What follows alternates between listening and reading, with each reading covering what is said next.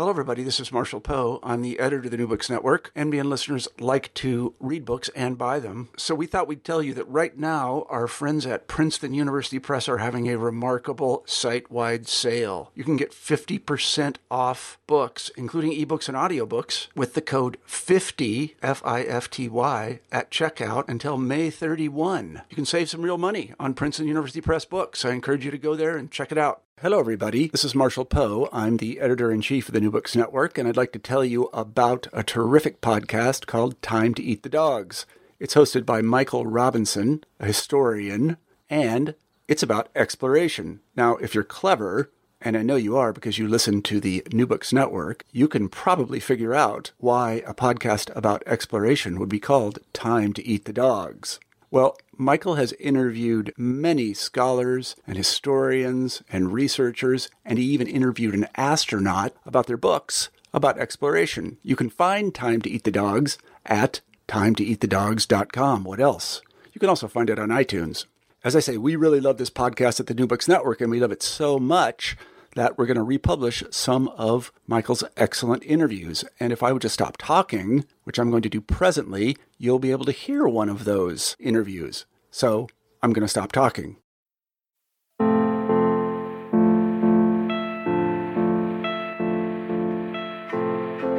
When I teach oceanic exploration, I tend to glaze over the importance of Madagascar, since it's so close to Africa and it's located within a pretty predictable wind pattern of the Indian Ocean. So what's there to talk about? Well, a lot, actually.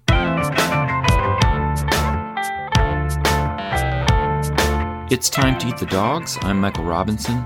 Today, Jane Hooper talks about Madagascar and its importance to the history of Indian Ocean trade and exploration.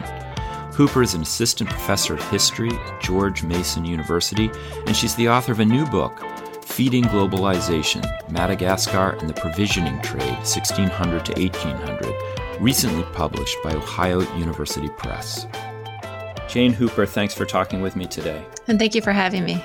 So I wonder, before we talk about Indian Ocean trade, as it connects to Madagascar, I wonder if you could just talk a little bit about the geography of the Indian Ocean, how it connected or separated people living there. Well, I think the best way to think about the Indian Ocean is connected through a series of, I would say, almost routes that people envision themselves as connected. So we tend to see oceans, at least today, when you look at a map, those are blank spaces, right? Mm-hmm. That's sections that divided people. But for even the people prior to the arrival of Europeans, frequently they saw themselves as connected in a variety of ways all across the Indian Ocean.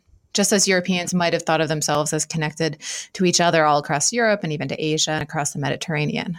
I should tell you, I teach an Atlantic history course.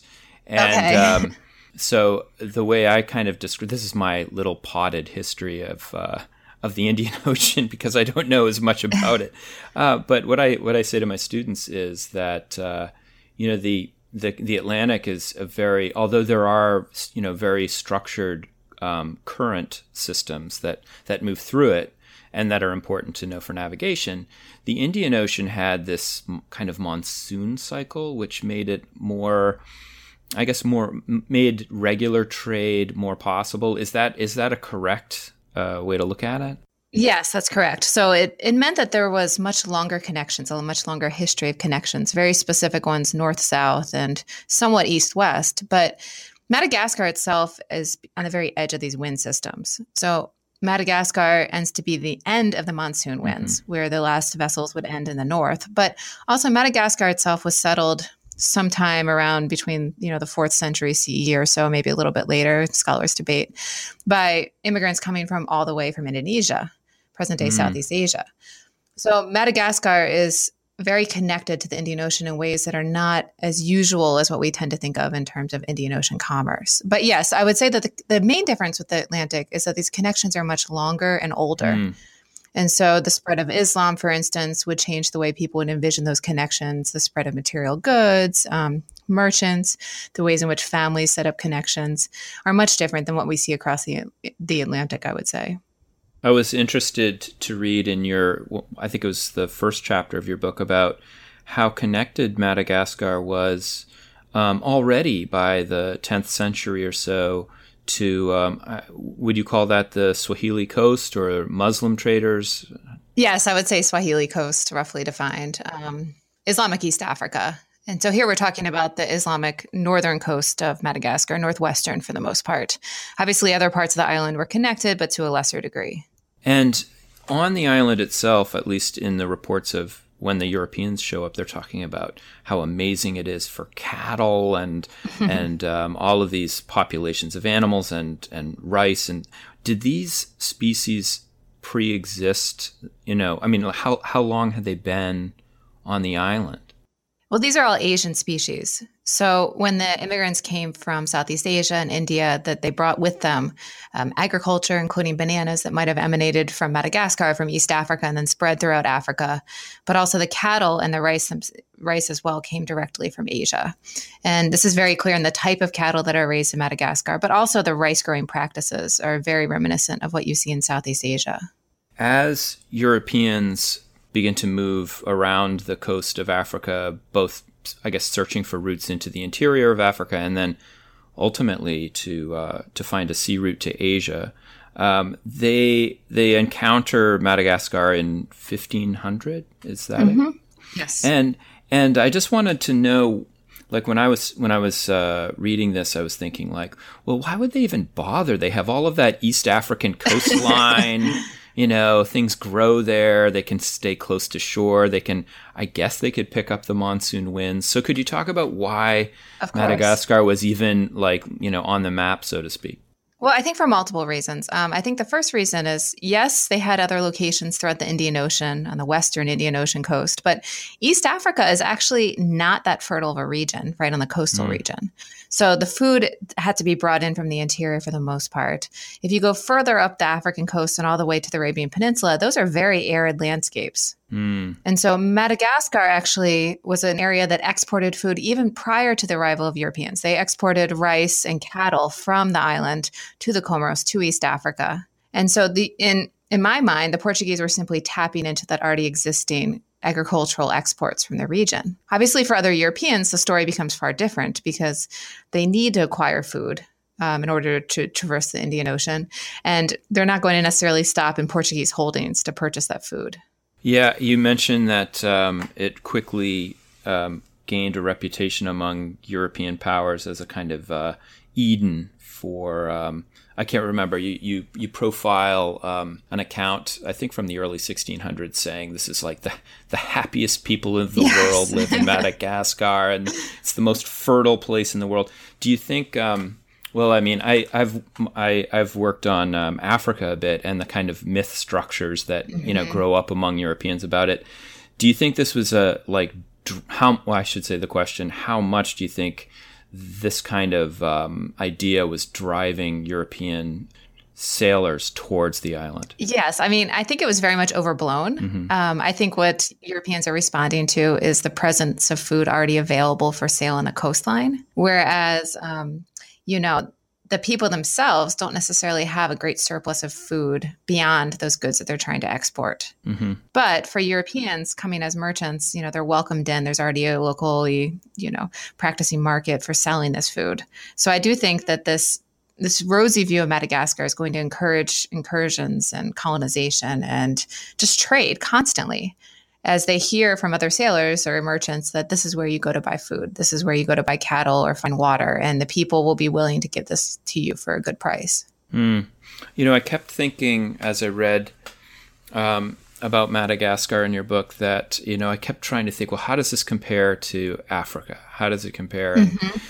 Because there are a lot of parallels that you talk about, like, Europeans are looking to get stuff that's valuable. Europeans are looking to get food, and then ultimately, Europeans are looking to find slaves. And so in Africa, if I'm understanding this correctly, the Portuguese do attempt to just move inland by themselves, start kidnapping people, bring them out and bring them back to Europe. And it really goes badly for a number of reasons, for the fact that people resist quite, strongly, but also because of issues of disease. And I wasn't sure, is that parallel to what happens in Madagascar, or does it unfold differently? There are some similarities. I do think, the Portuguese learned, even in West Africa, very quickly that the best way to get slaves is to deal with local merchants and to deal with local rulers. And the same thing in Madagascar. The slave trade begins rather later, aside from some earlier Portuguese attempts to get slaves there. And that also tends to go through pre-existing trade and commerce and rulers and so on. But definitely disease becomes a major factor in the early settlements in the 17th century. The French and the English fail miserably to survive in Madagascar, in part because of disease, but also because while the Malagasy might be willing to provide visiting merchants with food, they're not necessarily going to sell that to colonizers. And another thing I was thinking about was, in the African context, you have these kingdoms on the coast that start, setting up these essentially trade relationships with Europeans. They're the ones that go inland to find, kidnap Africans from other clans, bring them to the coast. But on Madagascar, it's an island. So at what point does that, begin to extinguish the possibility of slavery in the interior? Well, definitely populations are limited within Madagascar, and that becomes apparent very, very early, I would say, in the 17th century. But I think the biggest difference between West Africa and Madagascar is that the Europeans are competing directly with other slave merchants for slaves. By which I mean, within West Africa, slaves are being shipped across the trans-Saharan slave trade, whereas in Madagascar, they're being shipped across the Indian Ocean as well. And so Europeans are going to the exact same ports, and they're competing with East African and Arab slave merchants for the exact same slaves. So how developed was that slave network before the Europeans showed up? When the Europeans show up and say we'd like food, and in addition to that we would love slaves, was it a kind of thing where they're like, oh sure, you need to talk to this guy? Yeah, well, it's very hard to tell, right? Most of our early sources, there's been a lot of scholarship done looking at the Portuguese sources. And other scholars have pushed back and said, no, these estimates are overblown. When Europeans say that, thousands of slaves are being exported every year from Madagascar, is that an estimate based on 1 year they went there? Is that an estimate that they heard from somebody else? It's unclear that actually that many slaves are being exported every year, given that later years they were unable to sustain that level of export. Furthermore, I think there's a lot of slaves that are being moved from Madagascar to the Comoros, to East Africa, and then to the Arabian Peninsula. So how many of these slaves are coming from each of those locations? It's also less clear. So we have some observations of this, but I think scholars tend to constantly debate these numbers. I don't think we have any kind of settled idea of how many slaves were already being exported. But there was clearly a sense of the value of slaves before Europeans arrived. And there was a pre-existing slave commerce from the same ports. And Europeans were able to tap into that. One of the things I liked about your book, I always like when I'm reading something and I find something that's surprising and makes me think, oh, I'm going to have to change the way I teach this. But one thing that you say, and it's actually really central to your project, is this idea that, food's really important. And it's not just important in terms of provisioning ships, and it's not just important in terms of its cultural value, but it's really, we need to rethink the way we look at trade in the Indian Ocean. And so the potted history that I tell is, hey, if you're going to go a really long distance, you should get like super valuable stuff, right? You want spices that are insanely expensive, and you can pack a few barrels of that on your ship and make tons of money. And you argue that that's a really simplistic way of looking at trade. So I was wondering if you could just talk a little bit about that. Of course. And this isn't to say that the luxury trade is not essential. Obviously, that's what's powering European vessels across the Indian Ocean, or even local Indian Ocean vessels are carrying luxury items. But I think more and more we're realizing that what was on board those vessels cannot have been just silks or spices, but rather they have to carry certain mundane items that are power that commerce. And it's very clear to me when I looked at these sources of Europeans stopping to Madagascar, they are buying hundreds of bags of rice. They're buying cattle. They're buying as much food as they can purchase. And this is for very low values for them. But this is necessary to power them through these voyages. So the access to this food might mean the difference between life or death, whereas, carrying some silks and some spices aren't going to necessarily mean that the crew themselves will survive this voyage. you talk about this difficult choice that Europeans had to make as they round the Cape of Good Hope there. It's like, well, do we take the inner passage, which I guess is the waters are very choppy, or do we take, but it's close to the coastline, or do we take the outer passage around Madagascar to the east, where it's a more direct route, but then you're really on open ocean, and the idea of provisioning becomes more important. Am I understanding that correctly? Definitely. And so if you run into any issues like leaking barrels and you run out of water, or your food gets moldy, or your sailors start getting scurvy, you don't have any recourse, right? And I think as this goes on into the 18th and then into the 19th century, they become more and more comfortable with taking these risks, and they have better ways to alleviate this, and voyages take less time. But definitely in that early period, that was a real choice that had to be made by the captains on board these vessels. So I want to talk a little bit about the way you tell the story, or at least the sources that you use. And I think it's so interesting talking to historians or anthropologists about, how do they come up with their stuff? Because, there's this inevitable problem that we run into in telling stories like this, which is that our sources are so concentrated in these weird directions. Yes. And in this case, you're getting it so much from, I guess you've looked at over 300 logs. Is that correct? That's correct. Ship journals, yes. And so I wonder if you could talk about how you wove the story together, and how do you deal with that perennial problem of trying to give voice or give agency to people who aren't writing the texts? It's a definite problem. And I have to say, when I got at this project, I read so many ship journals because they become almost formulaic in the way in which they're written, in which they stop at Madagascar and they go through certain rituals in order to come up with arrangements to order food. And I started to ask myself, where did these rituals come from? And what do these signify for the Malagasy themselves? So in other words, what does it mean that they would greet a king and give his wives presents? What kinds of presents would they give them? And as you begin to read into those kinds of sources, you begin to get hints of instances where the Malagasy actually are not on board with the European project, right? They start to question prices and values and ask for more and more goods.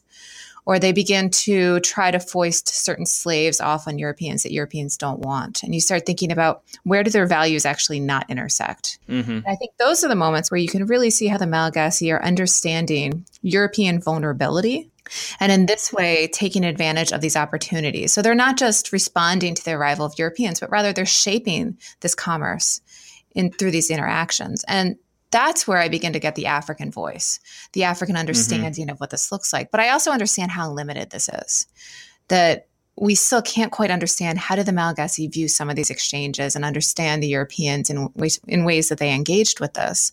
I do see more and more as I move into the 19th century as well, how limited the European impact really was.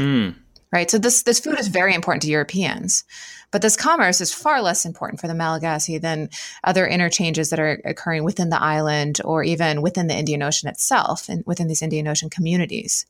We have very few Malagasy converting to Christianity, for instance, during this period, or expressing interest in going on board a European vessel. It reminded me when I read this a little bit of a really different book, Lauren Thatcher Ulrich's A Midwife's Tale. Of course, yes. And because I think in a way, even though it's that's about colonial New England and looking at a midwife, it's very different that way. But at this other level, I think you're trying to do for Madagascar what she was trying to do to this kind of economy. I guess the domestic economy of looking at the women who are doing so much of the medical work, and you're kind of reading through these documents to find this voice of the Malagasy. I really enjoyed that. But of course, that has a lot of challenges, right? And so I have a lot of respect for her work, but she has a lot more documents that she's able to pull on, right? Yeah. And also just the documents seem more proximate. I feel like the Malagasy in this period, it seems very distant in some ways. Right. So did you notice in looking through all of these hundreds of logs, did you notice any significant differences, I guess, either in terms of from country to country or over time, the way that people are describing trade? Yes.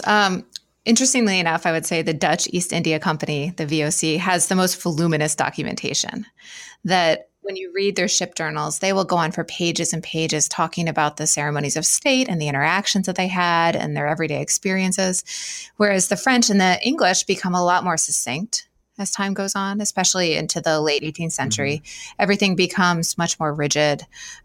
We arrived, we loaded food, we left again. And that might be the nature of some of these sources that I come across. And now that I've been moving into the 19th century, I'm still looking at some of these ship journals, although frequently these are Americans and they're whalers. And it's been telling to me that how much of this is actually dependent on the personality of who's writing these journals, right? That some people just find the need to ask questions about what's going on and interrogate and get to know the Malagasy and ask them, like, why are you doing this? What does this mean? Who is this person? Whereas you might have another person who arrives and says, we traded for some things and then we left again. I was glad to be out of there. And you don't get any sense of what was going on to make them happy to be leaving this port. Do you ever find, as you're working through the logs, that I think you're doing a really interesting kind of survey work, by looking at all of these logs, but do you ever get completely hung up on a particular log and say, I think I just want to chase this one down the rabbit hole? Of course. Yes, of course. Right now, one of my papers that I'm working on is from the 1830s, an American surgeon who was on board a whaler as a sailor. And he provides the most detailed ethnographic references. He describes this funeral in Madagascar for pages and pages and pages. And the details there are just so fascinating that I have to use the other sources to kind of contextualize it.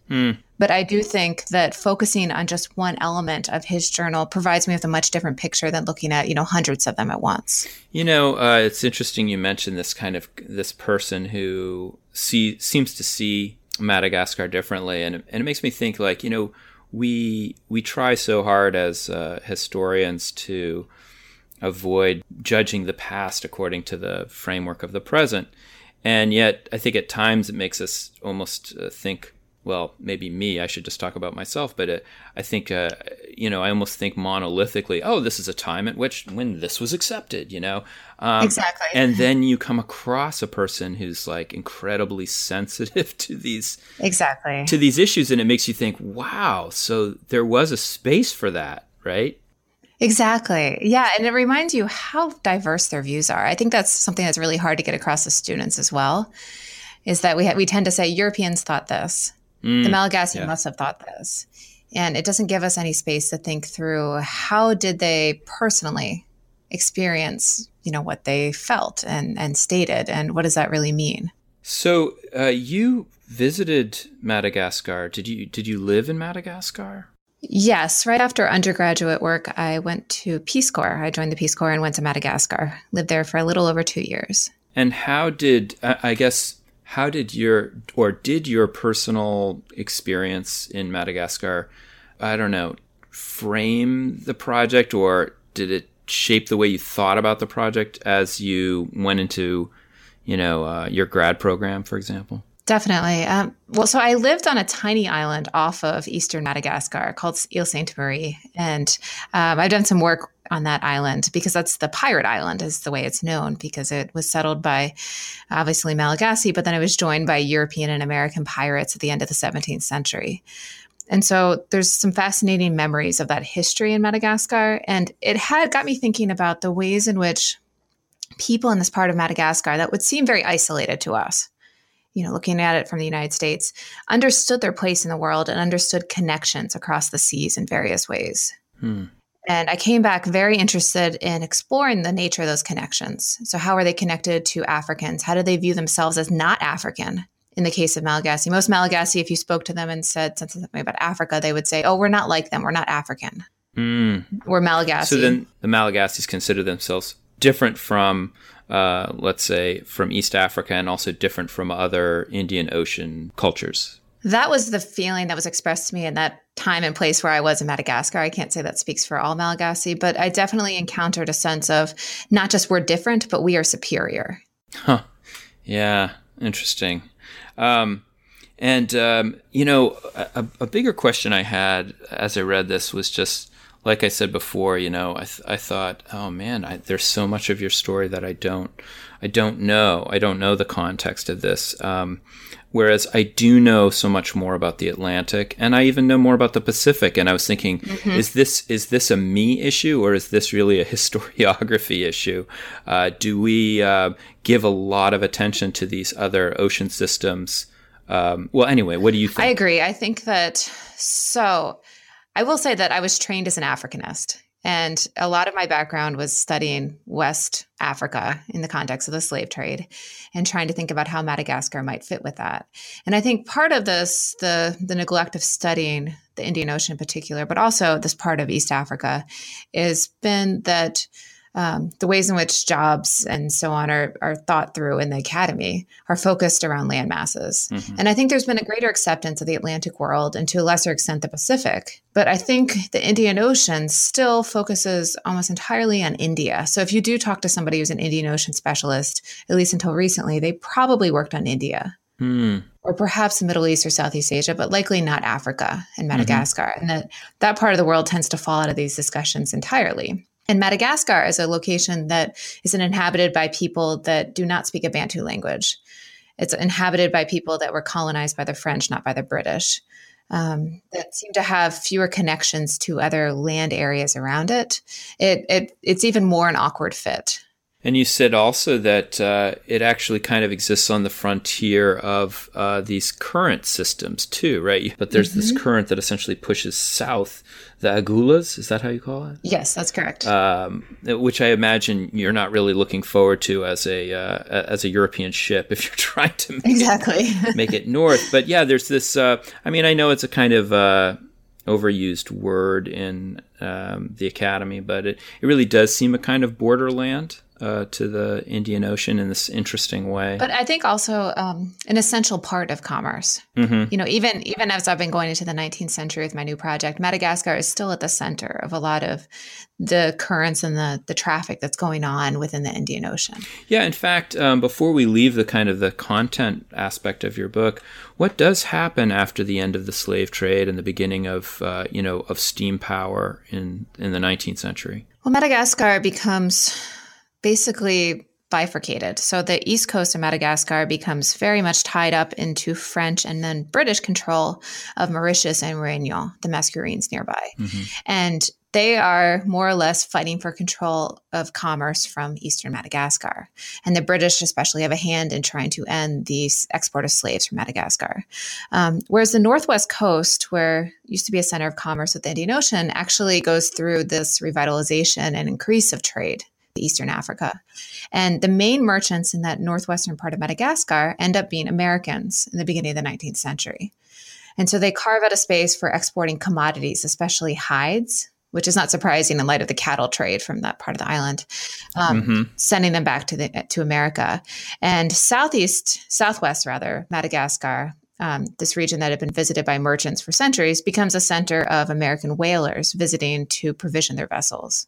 Wow, that's really interesting. And I was just thinking about, I know, for example, on the Pacific coastline, the Galapagos became a super important kind of provisioning area for traders. But the difference being is the Galapagos are tiny and uninhabited. Yes. And Madagascar is giant, and it's got a culture that's essentially geared up for trade for a millennium. So it's probably not that parallel. It is in terms of the environmental impact, though. It's clear that there are certain species of tortoises, for instance, that began to become endangered, perhaps even extinct, due to the arrival of European and American vessels during the 19th century, not the earlier period, but the 19th in particular. And so do you think that this whaling project is going to be your next big project going forward? It's looking at Americans not just as whalers, but also merchants. So I'm interested how they share ideas about space and understand the geography of the Indian Ocean in particular. Jane Hooper, thanks so much for talking to me today. Thank you for having me. I really had fun.